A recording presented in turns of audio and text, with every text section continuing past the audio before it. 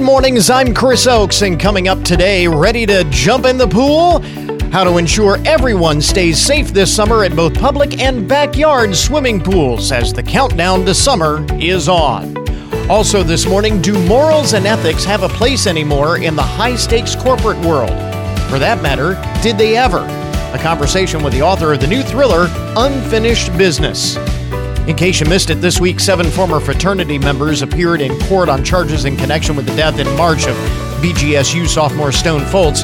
What will it take to finally end the problem of hazing on college campuses? And we have another collection of yummy recipes from Kyra's Kitchen.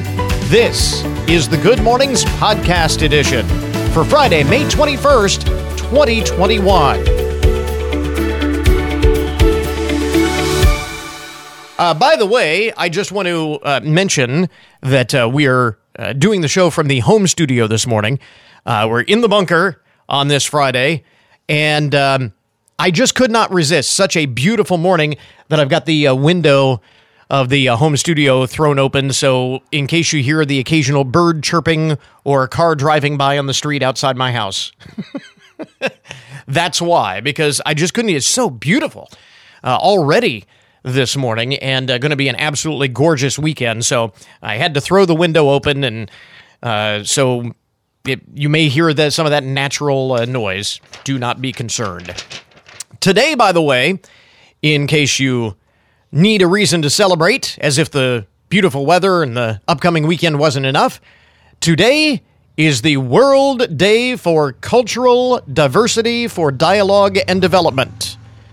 Now, I have no idea what all that means. I'll spend the rest of the day trying to figure that out, but it is the World Day for Cultural Diversity for Dialogue and Development. It sounds very important, so I figured I'd better mention it. It is also Endangered Species Day. It is International Tea Day. International Virtual Assistants Day. So celebrate Siri or your Google Assistant or whatever. National Bike to Work Day, which would be a good day to do that today, to be sure. National Memo Day. Take down this memo. It is Bike to Work Day. National Pizza Party Day. National Strawberries and Cream Day. And National Waiters and Waitresses Day. So a big shout out to all of the servers. Had a rough year, to be sure. So this is your day. So have you signed up? My wife and I had a really serious conversation yesterday. We sat down because you got to be on the same page with this. We sat down and had a serious discussion about how we will spend the $1 million we're going to win in the Vax-A-Million giveaway. Because you want to make sure that you're on the same page. You don't want this to cause any marital strife when one or the other of us wins. First drawing coming up here. But your odds are better than the regular lottery, right? I mean, not as many people are going to be in this. But anyway, turns out Ohio is not the only one who has come up with this idea of giving away money as an incentive to encourage people to get vaccinated for COVID-19. 2 more states are giving their residents the chance to win big. New York Governor Andrew Cuomo says those who get vaccinated will get free scratch-off lottery tickets that could pay out as much as $5 million. I think it's a special game that their New York State Lottery has come up with specifically for vaccinated users. So you get the vaccine, you get a lottery ticket, and you could win $5 million. And there are a lot of other prizes as well. Maryland is putting up $2 million total for a series of $40,000 prizes, and then there will be a big drawing, a grand prize drawing for $400,000. And, you know, this is taking a lot of heat. There are a lot of people are saying this is really a dumb way to spend taxpayer dollars to give it away in this vaccination lottery and so on. But say what you will, to be fair, it appears to be working. In Ohio, I saw a report yesterday, in Ohio, since the lottery drawing, the Vax-A-Million drawing was announced, vaccination rates have spiked up by like 25%, 24, 25%, something like that. So I mean, I understand the argument is that the federal funds that it came from the government were to encourage people to get vaccinated, and I think the idea they had in mind was getting out public service announcements and making the vaccine easier to get with more clinics and that kind of thing. But if the ultimate goal was to get more people to get vaccinated, it appears that the lottery giveaway idea actually has worked. So I don't know, if that changes anybody's mind on it, but for what it's worth. And I mentioned yesterday, I mean, I've signed up. I get all of the criticism, and I would certainly agree. I don't know that it's the best use of taxpayer dollars, but they're going to give it away anyway. They may as well give it to me. And if they don't use it, they got to send it back to the federal government. They're going to find a way to spend it. So, hey, you may as well give it to me. I'll take it. CDC recently announced that fully vaccinated people can ditch their face masks in most situations. But by the way, I heard if you were thinking of taking a vacation by air, and a lot of people are vacationing this year, making up for lost time from summer of 2020. And from what I understand, the FAA has extended, even though the CDC guidance says you can ditch the masks if you are fully vaccinated, the FAA has extended the mask mandate for airports and airlines until September, I think I read yesterday. So just something to keep in mind if you are going, and there are federal fines involved and all of that, so just to make you aware if you were planning on vacationing this summer. But anyway, I digress. CDC announced that fully vaccinated people can ditch their face masks in most situations, but for some people, this was, I thought, interesting in this story off the Newswire this morning. For some people, this announcement has caused great anxiety. Some women in particular are noting an unintended benefit to wearing a mask. No more catcalls. I guess I hadn't really thought about it, but I'm not a woman, so I guess why would I?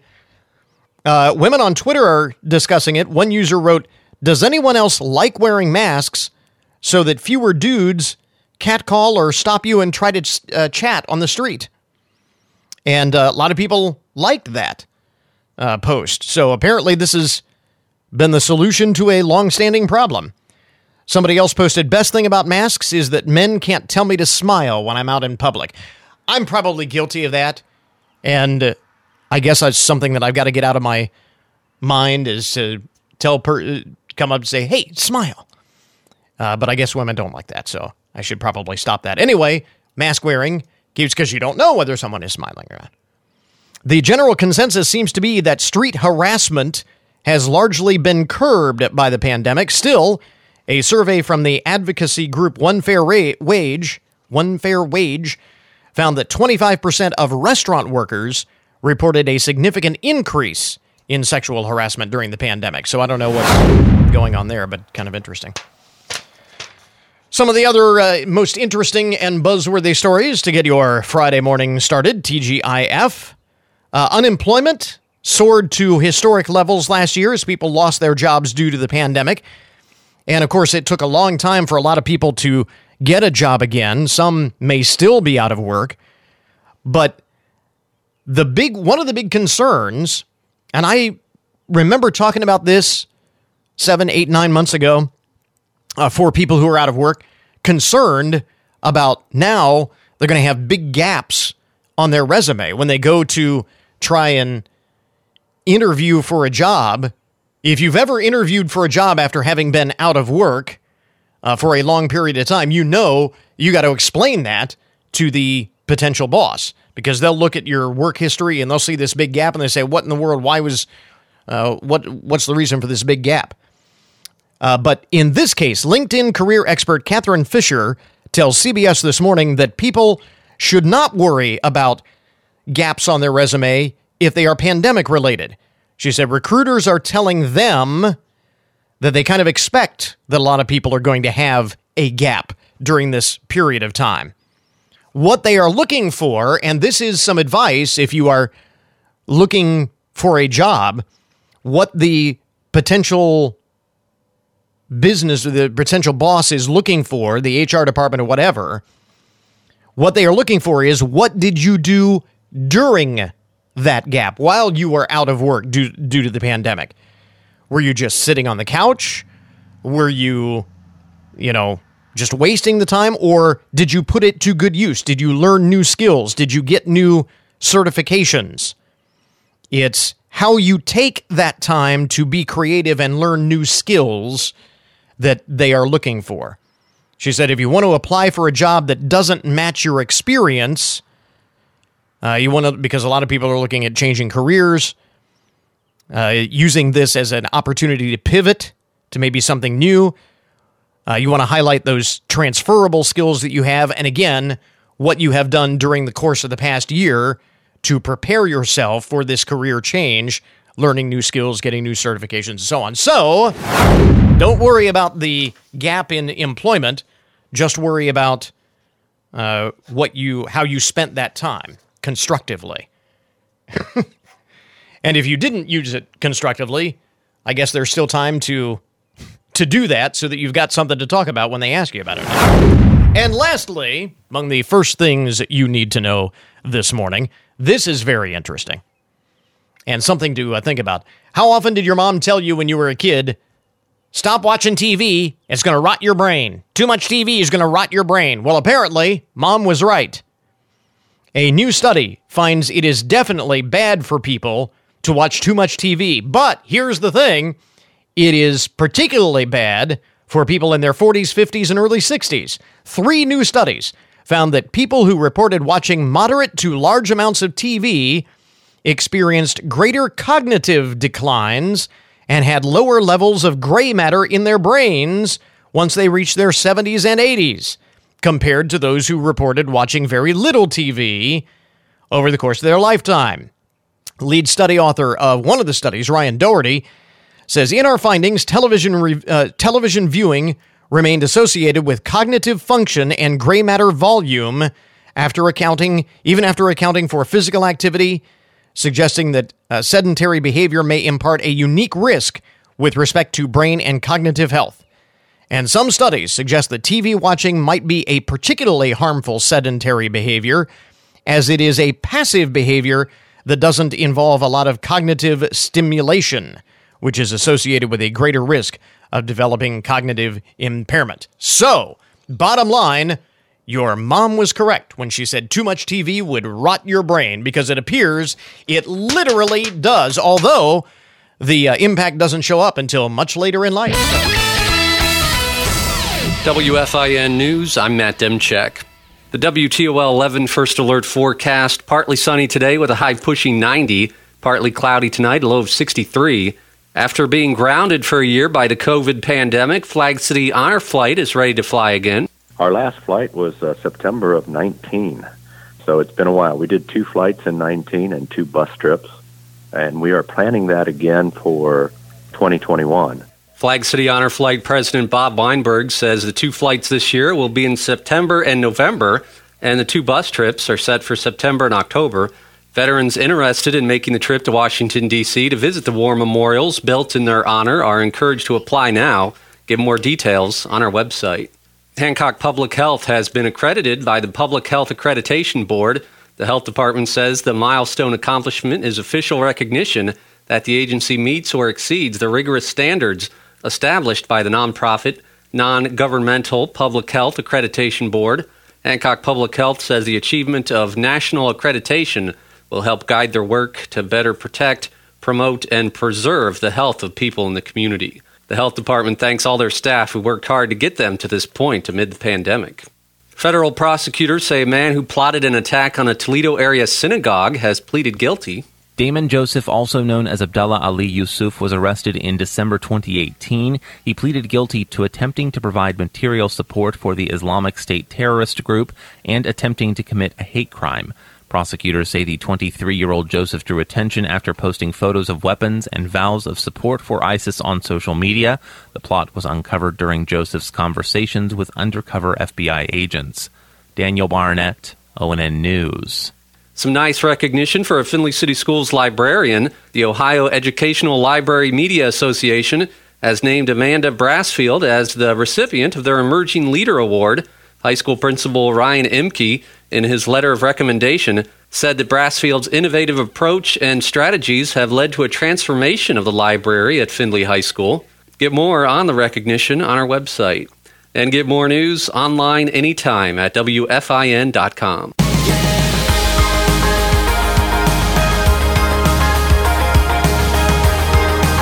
Well, with Memorial Day kicking off the summer season and temperatures already into the 80s this week, that's going to get people thinking about jumping into the pool again. Many public pools that were either closed or limited in capacity will be opening again soon. Rowdy Gaines is a 3-time Olympic gold medalist swimmer and 10-time world record holder, someone who has obviously spent much of his life in the pool. And I saw this survey that many people are eager to dive in, but somewhat hesitant and even concerned about potentially big crowds at the pool. Is COVID-19 spread through swimming pool water? Is this anything we should be concerned with? Yeah, Chris, that's right. I think most people are cautiously optimistic. And one of the biggest concerns we found through the survey was just that. Is COVID spread through water? And the answer is absolutely not. That's according to the CDC. There's no evidence whatsoever that COVID can spread through pool water. In fact, it found just the opposite, that if a properly chlorinated pool is in store, that water kills the COVID virus. So if anything, you're safer in the pool than you are on land. So that definitely dispels that myth right there. What are some of the other findings from this year's Healthy Pools survey that we mentioned? Yeah, healthypools.org did this survey, and we interviewed about 2,000 people, and we found that most Americans are planning to swim this summer, 70%, and that's up from 52% last year. I think the other concern are the large crowds, obviously. You know, when you have so many people in a water park or in a pool, people are worried about that. But, Chris, I will tell you, over the last year, I think we as society, certainly from a pool operator side, have learned so much about social distancing, wearing masks, making sure that you're taking all the safety protocols to understand what it means to be in a situation where there are a lot of people. And it's no different in a pool. Most pool operators understand that they'll require a limited pool capacity in some places this summer. And that's something I'm zero worried about, just because I've been to so many pools over the last year. Mm-hmm. And again, I'm very proud of our industry. I work for the Pool and Hot Tub Alliance, and I'm very proud of our organization and our alliance and our industry, and the fact that our pool operators are doing just that. They're very diligent on keeping their pools safe and secure. With respect to those commercial or public swimming pools, water parks, and so on, what should those operators be doing, or what are they doing to keep swimmers safe, kind of reassure those who are still maybe a little bit anxious? Well, I think it's to the fact that I've been to so many that I have found, not only through the survey, but I have found that pool operators really need to do and continue to do a good job of communicating and educating the expectations to these swimmers when they walk into a facility. So that can mean something as simple as, hey, make sure you have your face mask on the pool deck. Make sure that you don't use the locker room, because still there are some locker rooms that are closed. Make sure you stay socially distant on the pool deck itself and in the pool. But again, these are just common sense things. Mm-hmm. And I'm very proud of our pool operators, because they're doing a great job of that. I've been to many facilities where I've seen the lifeguard dip down and test the pool water for making sure that it's properly chlorinated, like every half hour, every hour. I think they've always done that, but they're even more diligent now. Yeah.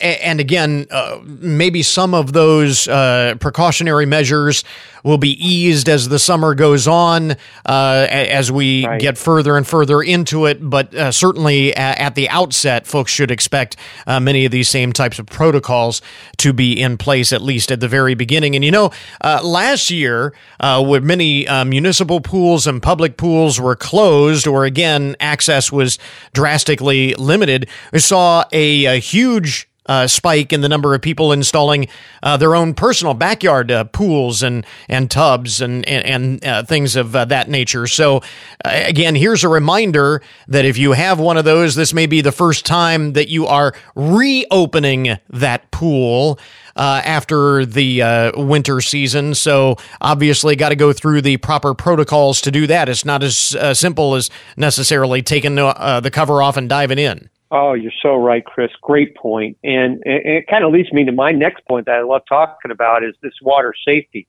The residential pool building has exploded over the last year. In fact, many communities around the country, if you want to build a pool, it's going to take at least a year to get it done. Yeah. Which is great news because I've never had so much joy and love with my family as swimming in our backyard pool. I live in Florida, so it's a little easier. But it also gets me to the point with keeping your children safe in and around water. And the biggest point I want to make is making sure you put your children through swim lessons. 88% of those that have done swim lessons, it's reduced that risk of drowning. So we haven't literally found the cure, but we're well on our way to saying swim lessons prevent drowning. And most drownings happen in front of an adult. In fact, a quarter of them happen during family gatherings. And I think with the age of smartphones and everything, we tend to not pay attention. Mm-hmm. So I beg parents to put their kids in swim lessons, and please stay diligent in watching your children when you're in your backyard situation. Absolutely. Safety first. Again, Rowdy Gaines is a 3-time Olympic gold medalist and 10-time world record holder, somebody who's spent a fair amount of time in pools over the years, so he knows what he's talking about. Rowdy, where do we get more information about the Healthy Pool Survey and more info about healthy swimming in general for the summer season? Well, the survey is up on our healthypools.org website, and that will give you a lot of information about how to handle that information and what to do. As I said, our Pool and Hot Tub Alliance is such a great advocate for our operators and owners and builders. That's phta.org. And then I also work for the foundation part of PHTA, Step Into Swim, which provides grants to lesson providers across the country to teach our children how to swim, especially in our underserved communities. So that's stepintoswim.org. All kinds of websites to go to, but certainly those three will definitely help you as you head into the summer. Rowdy Gaines, thanks very much for taking the time. Happy swimming this summer. Thanks, Chris. Have a great summer, buddy.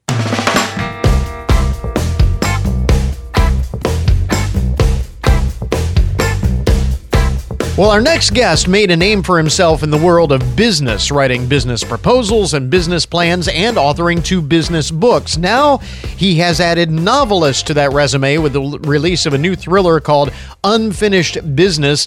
Tony Tedeschi joins us this morning. And Tony, does that title also imply that you felt you had a little unfinished business of your own? Was this something that you always had kind of in the back of your mind that you wanted to do? That's really a good question. My writing career sort of followed 3 paths. I did a lot of business writing. I did a lot of travel writing for newspapers and magazines, and I did some ghosting of 2 detective novels. And excuse me, along the way, those 3 parallel paths started to intersect. And it actually began about 20 years ago, and it was one of these projects that I couldn't quite put down. I mean, in the process of doing something like this, it's not one of your paying gigs, so it is something that you tend to go back to. But the answer to your question is yes, I really did want to do this. So this book is described as a provocative and obviously insightful thriller in which the lustful pursuit of corporate profits is more important than all else, including the lives of people who get in the way. So kind of give us a bit of a synopsis here of the story. Sure. It's about the unintended consequences of a business decision and the real world impact on the lives of real people. But in my book, what if the cause, that sets the whole thing going is separated from the effects by years and many layers of other business decisions? How do you connect the effects and the cause in a mystery or a thriller. So that is in fact what goes on with the with the title Unfinished Business. It's odd that at one point, several weeks back, after all of this had been completed, after Amazon had already published the book, I just sat down and I started writing sort of what headlines with some of the chapters would be. And, among them were like devastating computer hack, like the one going on with the pipeline. Yeah. Interruption of the international supply chain, illegal manipulation of short sales, money laundering through a Caribbean bank, on. And I thought all of this is in my book, but it's not headlines. It's what happens to real people, in the process. And that's kind of what I was going to ask. How much of this is based on the real world of big time corporate maneuvering? How pervasive is this kind of mindset in that universe? Well, it's there. It exists as an undercurrent all the time. But one of the points I want to make to people is this is not an anti-business book. This is not anti-business. Mm-hmm. This is about good guys versus bad guys within a business environment, and what the good guys need to do to get things back on track. So I mean, pervasive, yes. Good guy, pervasive also. I've also worked with some of the best CEOs and best managers, that you could possibly work with. So that being said, obviously there are moral and ethical business questions that are raised in this story. So, it is an entertaining read, obviously, but there is a deeper story at its core. Yes, there is. Interesting thing is, in the course of my whole career, I scribble in notebooks and so on, and certain people kind of stand out and they start coming forward, and you start looking at them from a larger perspective, and what if this happened instead of that, and so on and so on, and then it evolves into a story.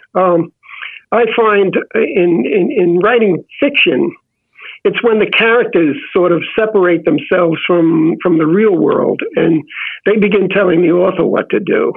Yeah. So while we're on this subject, of these eternal questions, let me ask you for your take. And so this is kind of the eternal question in big business. Is it power that corrupts individuals in high positions, or is it their corruption that allows them to ascend to those positions of power? That's a real conundrum because, really both are true. Mm-hmm. What I find, and what was a real driver in this story is what is excused as simply business. Yeah. You can have situations where, you have a terrible, result from something. And when it's questioned, when it's investigated, the answer is, well, it was just business. It was simply business. I mean, this was not what we intended to happen. And that's what drives this book. And the follow-up is probably the other eternal question: is ethics dead in the business world? And like you were saying earlier, this is not necessarily an indictment or not intended to be an indictment of big business in its entirety. No, I don't believe ethics is dead. I believe business, business reflects, the world in general. I mean, business is what drives the world for us. I mean, it makes us, it makes available to us all the things we need to do, to live our lives. I finished a business book a couple of years ago about a company that made nonstick coatings. And when people asked me a book about nonstick coatings, what is it, like 5 pages long? Everybody thinks of their frying pans, and that's it. But this company makes stuff that makes the world run so smoothly, everything from windmills to coatings on your pistons and cylinder walls in your car, that they drive, making the world a better place, making the world a less polluted place. And, what will we do without them? Yeah. I mean... Well, I guess the question really becomes, for those of us who are not in that world on a daily basis, what people really want to know is, these questions of corruption and power and ethics and morals in business. Are those questions that are still asked and still discussed in the corporate boardrooms, in the C-suite? I mean, and are the answers any different today than they ever have been? Yeah, of course they're discussed. And when you have a situation like that, like for example, the prototypical, corrupt CEO in my novel, they often rise to power because they know how to trample on people and trample things. Mm-hmm. So when you need to take them on, you're really going way out on a limb. What happens in my book is, the company to a great extent is so cowed by what the CEO in the book is doing that it takes really a driving force among outside directors, right, to start to question what's going on, and then things just begin to fall apart. You start to see what was really happening. Yeah. Now, as you were mentioning earlier, you have actually been a ghostwriter before, so this is not your first foray into fiction writing, but I would imagine it's a lot different when it's your name on the dust cover.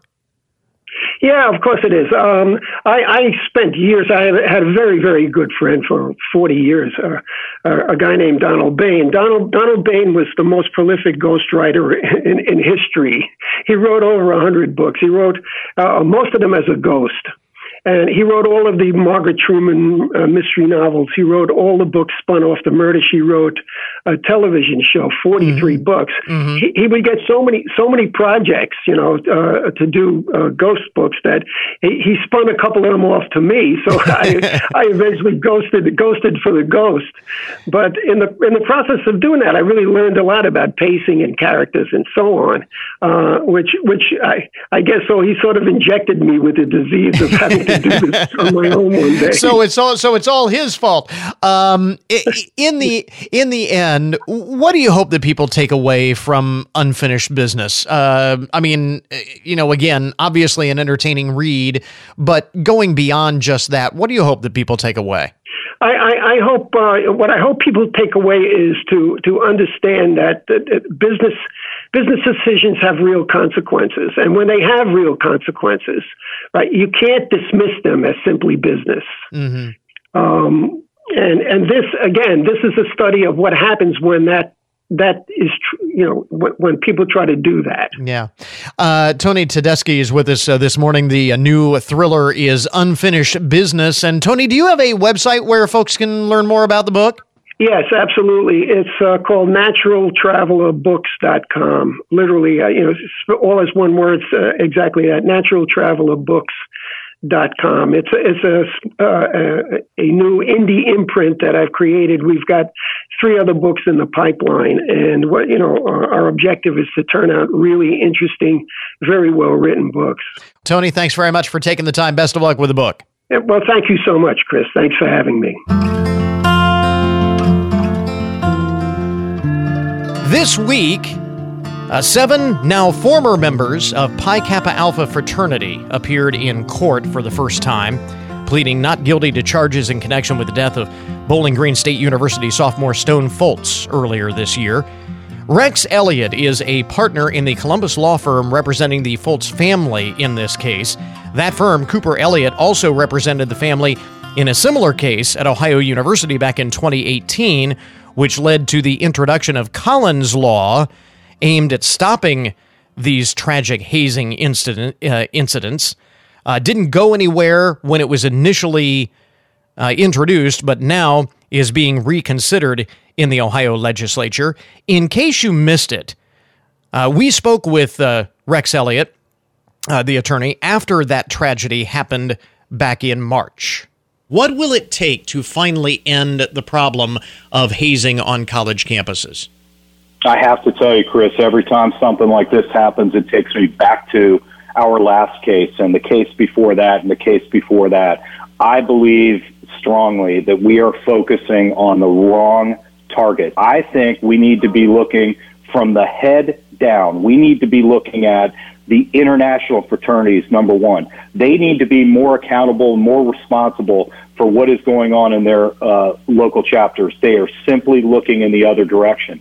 And number two, we need to hold universities accountable for what is happening on their campuses. And the reality is universities are reluctant to do that because so many of their alumni are Greek and they get tremendous amounts of money from those people. And until we start from the top and target the top, the people that are responsible for supervising these kids, unfortunately, I think this is going to continue to happen. Schools will also say a lot of this is happening off campus, and it becomes a very dicey area for schools to try and regulate things that happen outside of their physical footprint, doesn't it? I don't accept that. The reality is these organizations are, the entire empowerment for these organizations comes from the international fraternities. They are the ones that enable 100, 150, 18 to 22-year-old boys to congregate together and to learn these rituals and to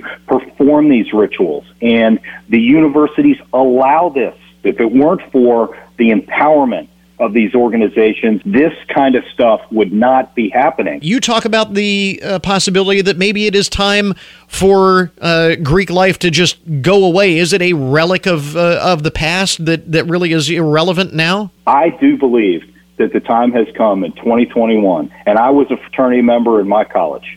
I think the time has come to drastically reform Greek life on campuses, and I think that means if I were the president of a university, I would not wait until a 20-year-old kid had died in a hazing incident. What I would do is I would suspend every single fraternity right now, and I would make it crystal clear, until you can show us that you can responsibly return.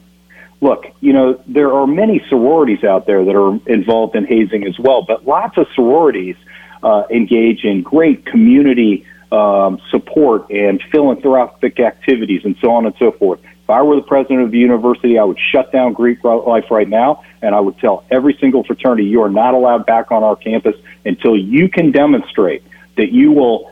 This isn't about demonstrating that we won't kill another kid. This is about demonstrating that we can be responsible, we can be a positive influence on this college campus. Otherwise, there's no place for fraternities anymore in 2021 in this country. There will be the argument by some that not all forms of quote-unquote hazing are created equal. There are the rituals and traditions that are perhaps embarrassing to a pledge but not physically dangerous. Is a zero-tolerance policy, does that risk driving all of this underground and make the problem even worse? Well, push-ups and running and backpacks and doing cleaning and things of that nature, you're right. Those are less forms of hazing, but it is a slippery slope. It is those forms of hazing that lead to what we're seeing on these college campuses with the more dangerous activities, getting pledges drunk and having them swim across a river, standing on glass. I mean, it's a slippery slope. It gets progressively worse. I think there absolutely needs to be a zero tolerance policy. Now, driving the activities underground, maybe that'll occur for a short period of time, but I firmly believe without organization, without the empowerment from international fraternities and the universities, I think it's going to be very, very difficult for these kids to find an outlet and to organize and congregate. They will find their way into other activities in college campuses that are far more productive than what is going on right now. And to be fair, this not only involves the Greek system. I think a few years ago there was a story out of Florida State, if memory serves, about a band member that collapsed and died after a hazing incident. So this doesn't just happen within the Greek system, which brings up the point.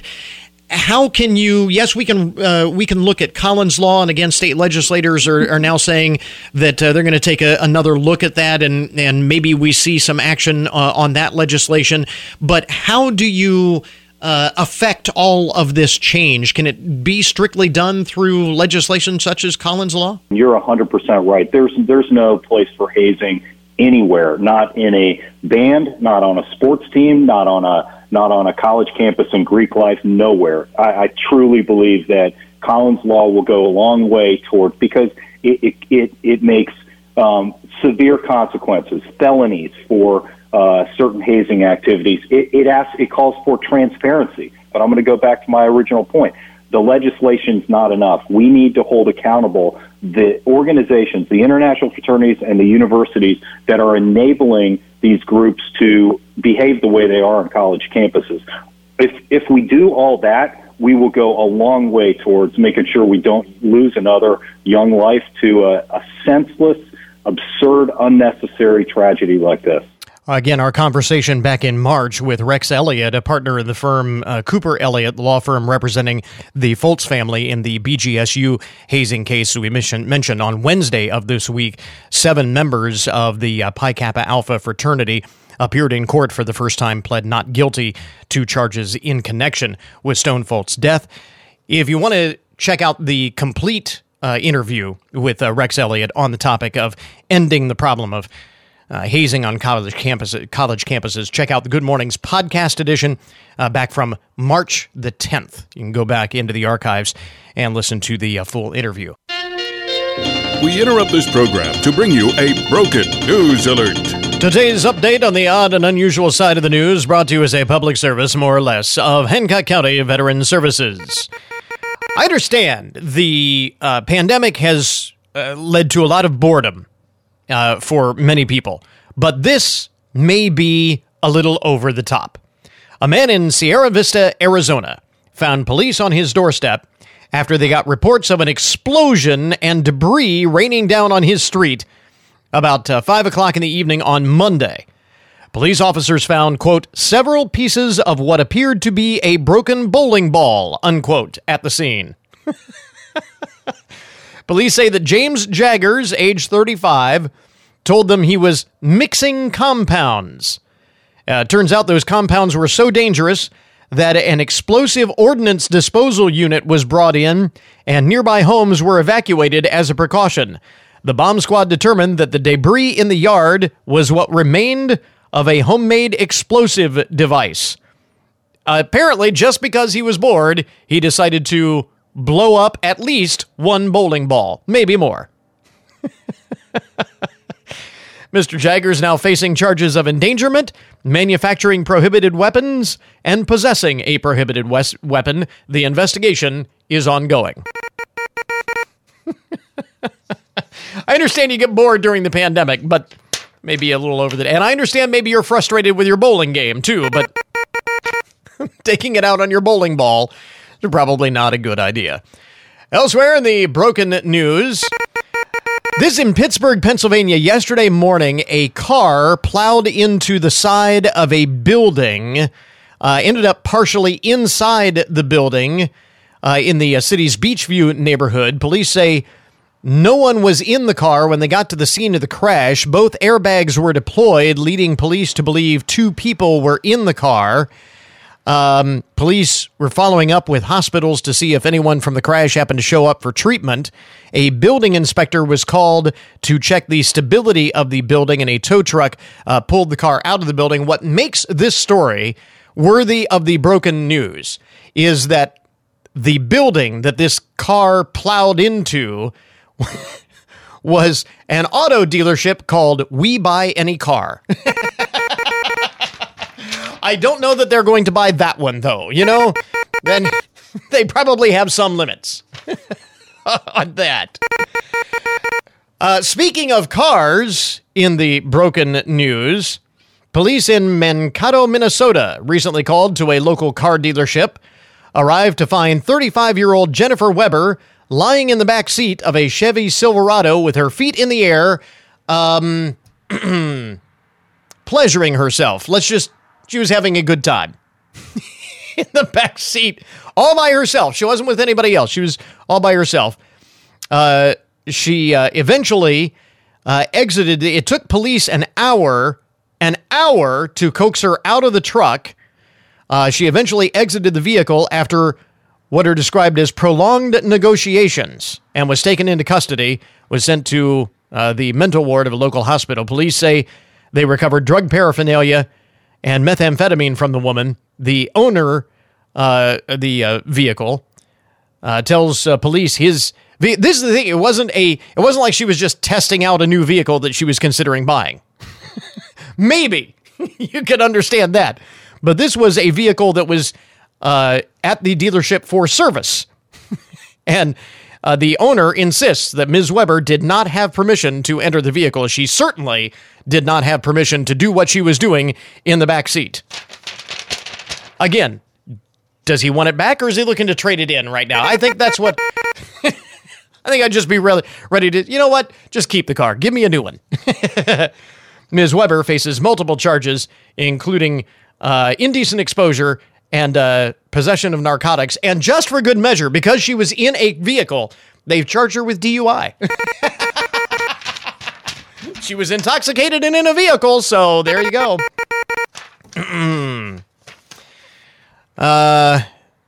This is a weird traffic story. A thrown banana appears to have led to a shooting in Florida. Robert Lewis of Largo, Florida, was arrested yesterday for shooting at another man during a road rage incident in Pinellas Park. Police say Mr. Lewis and the victim got into an argument while driving separate cars on Highway 19 on Tuesday morning, and the victim threw a banana at Mr. Lewis's truck. He threw a banana at his truck, so the other guy, Mr. Lewis, really, he did what I think any reasonable person would do if somebody threw a banana at my truck. He responded by shooting at the victim. The victim only suffered a cut on his leg from the broken glass being shot at the vehicle, but he is expected to be okay, so he was not actually shot. Wow. That's taking things a little too far. On the other hand, hey, you throw a banana at a guy's truck, you got to expect something's going to happen. And finally, in the broken news this morning from the International File, traffic cones all over England can now breathe a sigh of relief after a pylon shagger's reign of terror came to an abrupt end. You heard that right. The Daily Star reports that Trevor Smith, who narrowly avoided going to jail in 2019 for having intimate relations with a traffic cone in public,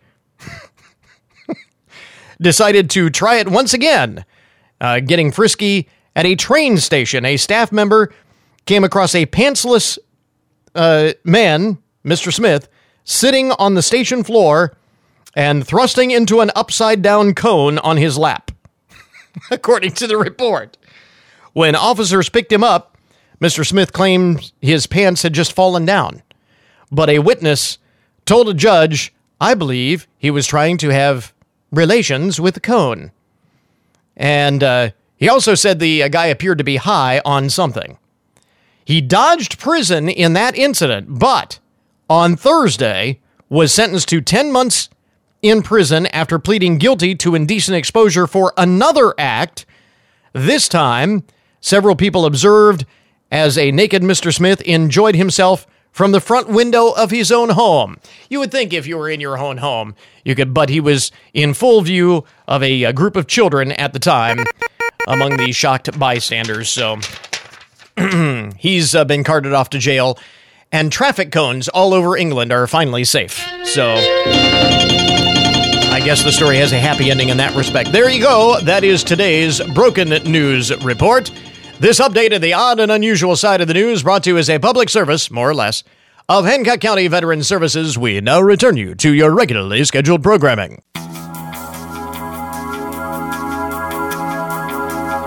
This is Ed Glentz with OSU Extension. It's planting season. Drivers will be sharing roads with tractors and farm machinery.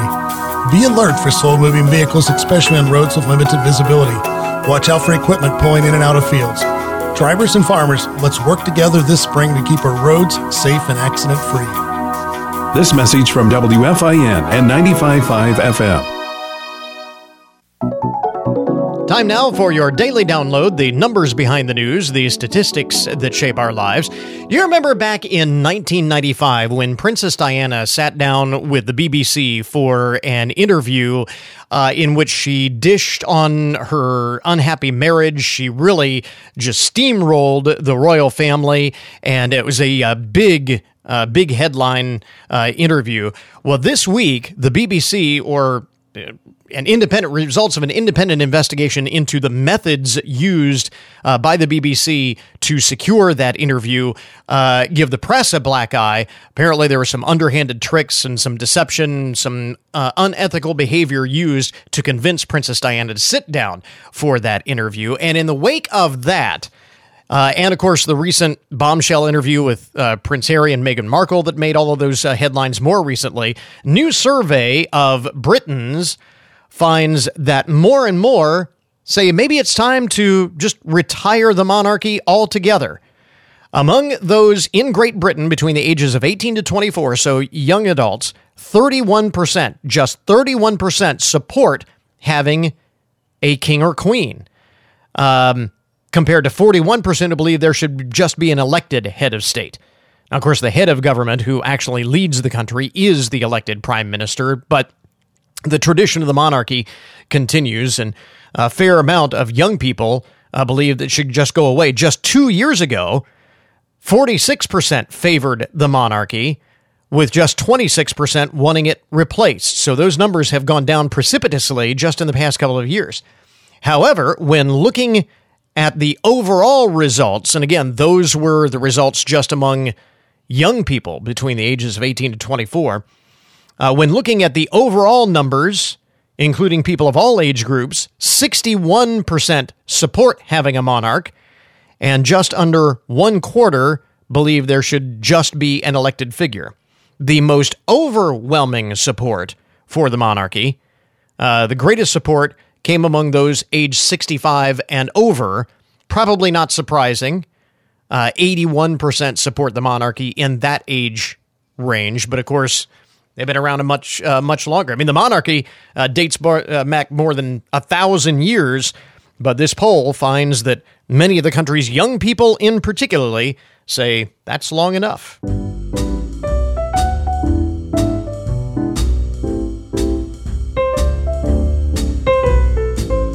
My wife, Kyra, has joined us in the studio this morning. You're a big Royal fan of the yes, Royals. Not so much the Royals today, but more, the historical like the history. Royals. Yeah, the history of it. Yeah.